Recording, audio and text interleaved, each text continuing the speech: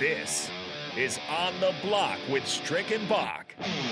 Nebraska Basketball Hall of Famer and 9-year NBA vet, Eric Strickland. Strickland for three! And you're going to go out of here as the Big 8 tournament champion. 93.7 The Ticket veteran and Creed stan, Jake Bakoven. I love that band, Creed.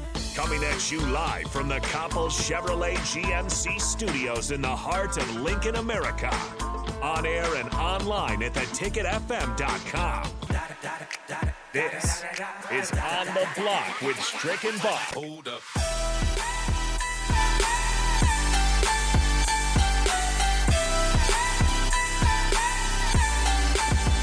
Welcome back to On the Block with Strick and Bach. I'm E. Strick here on 93.7 The Ticket, theticketfm.com. You can find us here. You can text us also at the Sutter Heyman text line at 402-464-5685. And my partner, Bach. We're on the second hour of On the Block with Strick and Bach.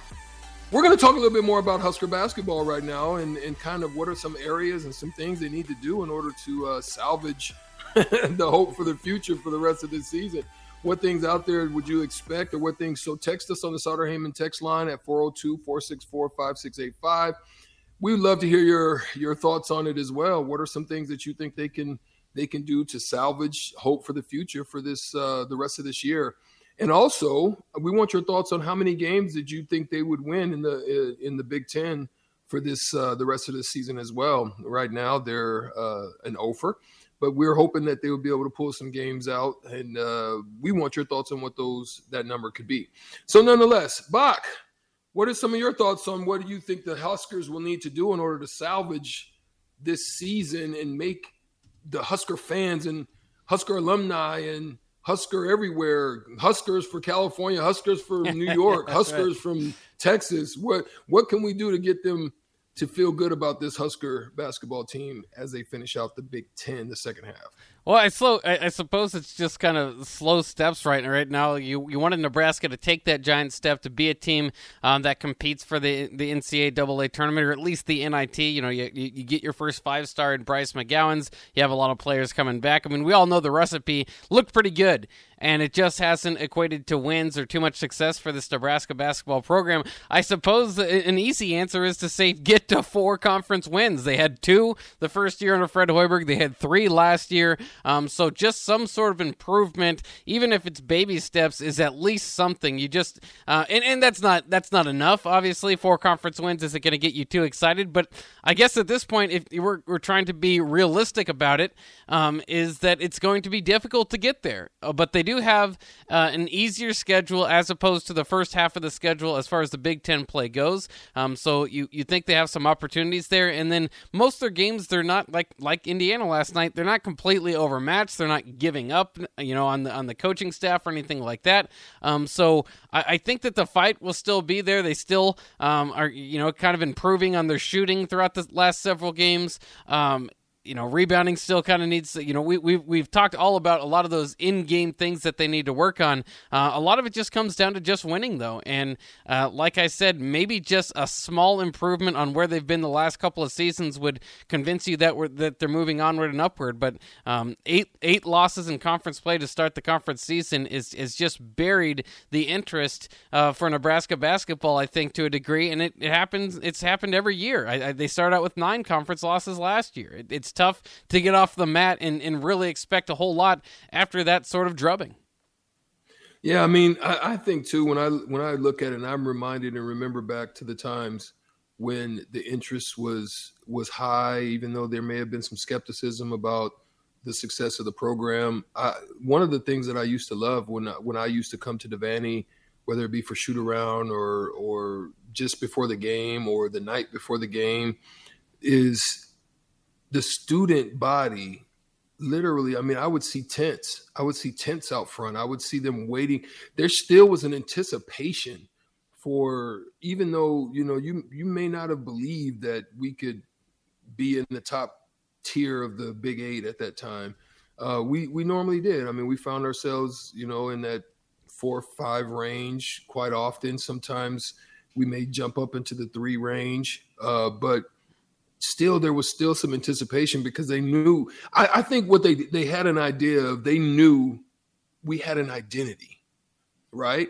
So there was always a factor of you knew what you were going to get, even though it may have been a loss. You at least knew what you were going to get. There was some form of an identity. You knew the players. You knew what to expect from certain players on a given night. And although you may lose, there still was a consistency in what you saw. You know what I'm saying? So you can get behind that. I think that's where a lot of the uncertainty comes with this particular unit, because you just don't know if you're going to get. You don't know if you're going to get the NC State, Nebraska, or you don't know if you're going to get the Ohio State, Nebraska. You don't, or are you going to get the Auburn, Nebraska? You know, those type. So there's still some inconsistencies on that. I know there's been some injuries, you know, losing Wilhelm and then also Trey for some time, which are guys who kind of you can support and get behind because you kind of know what they're going to bring to the table. You know, Wilhelm, we're just kind of starting to get acclimated with him and what he does. But losing that type of person on the front court, it's helped Eduardo Andre, I would think, because I've seen progression in him, both in his physicality, both in the way that he's playing the game right now, the defense and the things that he's able to do. He's gotten more physical. So I think he's, you know, a guy with that type of,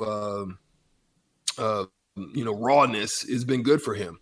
So when I look at that, I also look at what they some of the things that I would like to see to round out the second half of the Big Ten is that I would like to see those areas that we talked about for the recipe, which would be the rebounding, the consistent hustle, not just the hustle, the false hustle, the first two, the first half of the 30-second clock, the finish out, great defenses. And I think they play good defense, but then they don't finish it, right? So that's like going 75 yards, getting to the 5-yard line and don't finish it.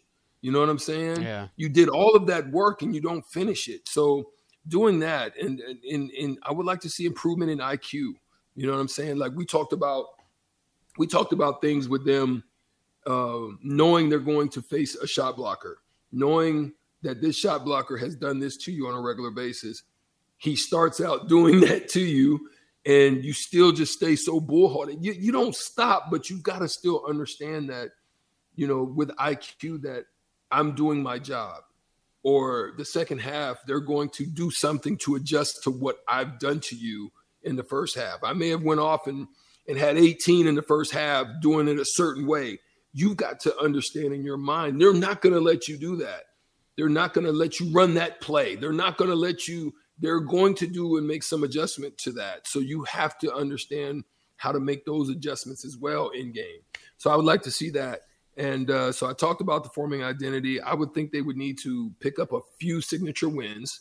And then if they do that, you can start to see some progression. I think they still need a few signature wins in order to get that interest back. Yeah, there's a lot of ways to measure it, and obviously it's not the way that any of us had envisioned coming into the season. You hope to take a bigger step, but you still maybe want to take those small steps within the program, at least to say you're making a few. And again, that's why I just kind of circle that 4, right? Get to 4 conference wins. I don't care, who it is. Like you said, it'd be great if there's some signature wins there. Another thing is just kind of when Big Ten tournament time comes around, that's the whole season. So there's no more excuse about not having played with each other or whatever.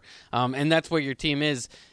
Just be a team that other teams don't want to see, even if it's you're still the 12 seed or whatever it is, and they might be the 14 seed. At least be a team that you'd say I'd rather not see them in tournament play because we know they can push people. They give everybody fits. They might not have won a lot of these games at the end, but it's going to be a tough out. And I don't know if they can do that. Certainly within the kind of the play-in game, they can do that, and maybe that's part of it. Is just kind of get a win in the Big Ten tournament with one of those bottom 4 teams. Prove you're not the worst team in the Big Ten. That could be a step up, right? But the other thing is when you move on past that and you're playing one of the top teams in the Big Ten, you can't have it look like that Michigan game or that Auburn game where you're just so far outmatched. there's just not much of a reason even to throw you on the court. So, I mean, those are some things. And when you compare it again, it's somewhat comparing it to the last 2 years, which have been really, really difficult in bad seasons. I get that. And maybe not enough small improvements, not enough if we're talking big picture, right? There's going to be expectations on Hoiberg, I think, next year to move the bar up quite a bit. But as far as just kind of making it to that tournament fully intact, that's another thing. Year one, by the time the tournament hit, you were borrowing football players to fill out your roster and play in the tournament. You lost Cam Mack, among some other players in that tournament play. And then year two is the same thing. Teddy Allen's gone before you get to tournament play. So I'd at least, even if this team's not very good, I'd like to see him at full strength by the end of the season to give it one last go, and by then you hope they have some confidence they can get out of the cellar of the Big Ten. There's a lot of things, and we've lowered our expectations to basically just get a win is what we're hoping for at this point in time.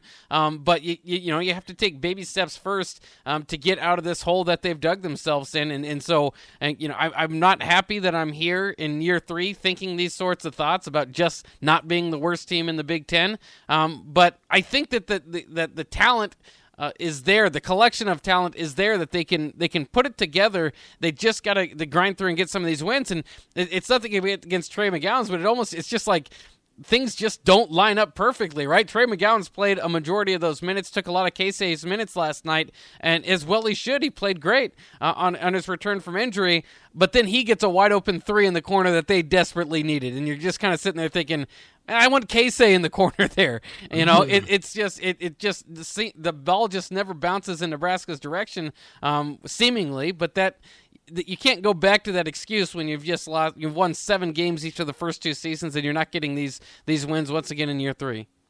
Yeah, absolutely. And so it's going to be something as a determining factor is still identifying roles. They still haven't figured out what roles each other plays. I think some people are kind of more alpha male-ish, so to speak. So you have that dynamic that operates, and just because you're alpha male-ish don't mean that you should play a top tier role within the structure of the team. So I think that's something to kind of weigh out and evaluate too, is I would like to see that in the progression as an establishment of what roles do you play. And of course, being a role player, I think people have a misconception of what a role player is. A role player is not necessarily somebody that's, a second tier, third tier, because people know that there are 6 men that play at the other level that end up being the go-to guy at the end of the game or something like that. So it's not necessarily, I think everybody gets, especially maybe in this younger generation, and you guys help me on the Sauter-Heyman text line at 402-464-5685 if I'm out of line or I'm speaking out of line regarding this. I think sometimes in the younger generation, there's a misconception of what being a role player is. Everybody is chasing the starting lineup, and there are times where I played maybe 30 minutes coming out as a 6-man. So you just have to understand what you do and what you bring to the table and be the best at that and what you bring. So if your role is to change the level of intensity on the defense, or you're there to change the running game, you intensify the pace of the game. Whatever that is that you bring that. You know what I mean? If it's your job to knock down open shots, be ready to do that. So if your job is to create opportunities for the next man, come in and do that well. And so that's where I think they haven't figured out yet. And that's where we get into the trouble of who's going to be taking shots when it's crunch time. We're down 3 points. It's 3 minutes left in the game. Who is going to make the next shot? And sometimes where they get into the problem is Verge or Bryce thinks that they have to do it, and then they try to do it against 3 people, and they end up getting it tossed, or they end up trying to float one up there, or they're driving through traffic and the whole team is in the paint. There's somebody open. So that formulation is doing your job is what you did by bringing everybody into the paint. Now make the next play. And so that's the part that I think they have to get to, those identifying of roles. And I think it has to happen pretty soon. Sometimes you have those conversations at the beginning of the season, right? You sit down individually with both, with all the players. I remember they did that in Boston. They sat Paul and they sat Antoine Walker down and said, yeah, we know what you do. And we know the majority of the shots are going to be with you, but you have to make plays when the time comes and trust your teammates that they're going to be ready to make the play when you deliver it to them. You know what I mean? You can't have the hero. And that we went from where everybody thought we were going to be the worst in the league to the, second best record in the East, but the third ranking because you obviously have the East and the Eastern and the Pacific. So that's the part that I think they have to get to. And they maybe have to have those discussions in the offseason. Well, yeah, and I think those roles are obviously can kind of be changing, right? When you have, an injured star come back and Trey McGowan's, and like I should say star, but maybe starter, come back and Trey McGowan's, and I think they'll probably get him back in the starting lineup. I think that will help Keisei Tominaga fit into more of his natural role. They've been asking too much out of Keisei Tominaga in my mind as far as being a wing player. If you were going to force him to be a ball handler, then I could kind of understand where they're coming from, but he's a tiny wing player. And, they kind of have him helping out and doing that stuff. Like you said, instead of playing 30 minutes a game and just having to really be a starter and be, everything that comes along with that. If it's, hey, you're going to have to hit shots if you want to get CJ Wilcher's minutes off the bench. We need somebody shooting. We need both of you shooting. That needs to be your mentality, and both of you, if you both of you are hitting, then both of you play. But we need somebody out there to be our designated shooter, and that doesn't mean just because you're not a starter that you won't be out there at the end as we, kind of get the floor spacing out for Bryce and Verge or whatever, and have an option, a kick-out option there at the end. So I think that can help Tominaga. I just think with his body size, they've been asking too much out of him as a wing player. Do you think that he has too much of a future at this level as a wing player? Do you think he's going to have to kind of jump to the backcourt there? Well, he played point guard in junior college, so he has handle ability. I think there's just a lack of comfort right now with him. I've seen him handle, and he's got a tremendous handle. I think right now he's still unsure of himself. I think the speed of it, he's still trying to figure out, coming from international play to high speed collegiate play. Maybe his physicality, as you said, is not there yet. I think if he bulks up just a little bit, gets a little stronger, I think he'll feel more confident in his handle. I think right now he just doesn't have the confidence in it. I think he's a tremendous person who can create opportunities. I've seen him do it as I was a referee. I just think it's going to take. It may not be until next year until he figures that out. And so we'll see. We'll see how it goes. Yeah. I mean, obviously they've got a lot of different roles to like figure out. Like you were saying, it seemed to me too that they were going to kind of force it to Bryce McGowan's when they needed a bucket, and if that didn't work within the offense, then it was get it to Verge and have him do his magic and at least get a shot up, which I think is a pretty solid attempt. And then again, at times it opened it up for like Trey McGowan's there for that all-important three there at the end. Did you have a problem with the lack of push from Alonzo Verge there? The very last possession, they were down like three possessions, I believe, and so he kind of strolled down the floor like the game was over and got a layup instead of really pushing it and trying to get a three and maybe extend the game. The chances were very bleak that you get the win, but at the same time, you could hear it from the commentators, and I kind of felt the same way. Like, dude, there's 12 seconds. You can't walk up the floor. You're down, whatever it was, 8 points. You're probably not going to win, but at least get a shot up, get a three. I mean, because if they did hit a three, all of a sudden it's 2 possessions, and maybe, he's had 4 steals on the night. Maybe he can get something going. I just was a little bit disappointed by that, too, at the end. I don't know if that kind of came from the bench where the coach kind of called off the dogs, or if that was just Verge not knowing time in game, or if that was Verge just saying, I want 2 more points, and I think the easiest way to go about that is to get a layup and flash for a three and just kind of not go about it too quickly. I mean, I can't speak to his mindset. But I will say that I've seen enough basketball to know, I've seen enough March Madness to know that the game is never over until the time runs out. I've seen Reggie Miller decimate the hearts of the New York Knicks with and being down like what you just said by 3 scores and literally doing it. I've seen the fans walk out of the game in Miami, and the next thing you know, I mean, it looked like every part of the game looked like it was over, and then next thing you know, Ray Allen hits a big one after they had to come back. I seen Tracy McGrady score crazy, to win the game when he was at Houston. I think it was maybe it could have been maybe 10 or 13 points in 2 minutes or something. It was crazy.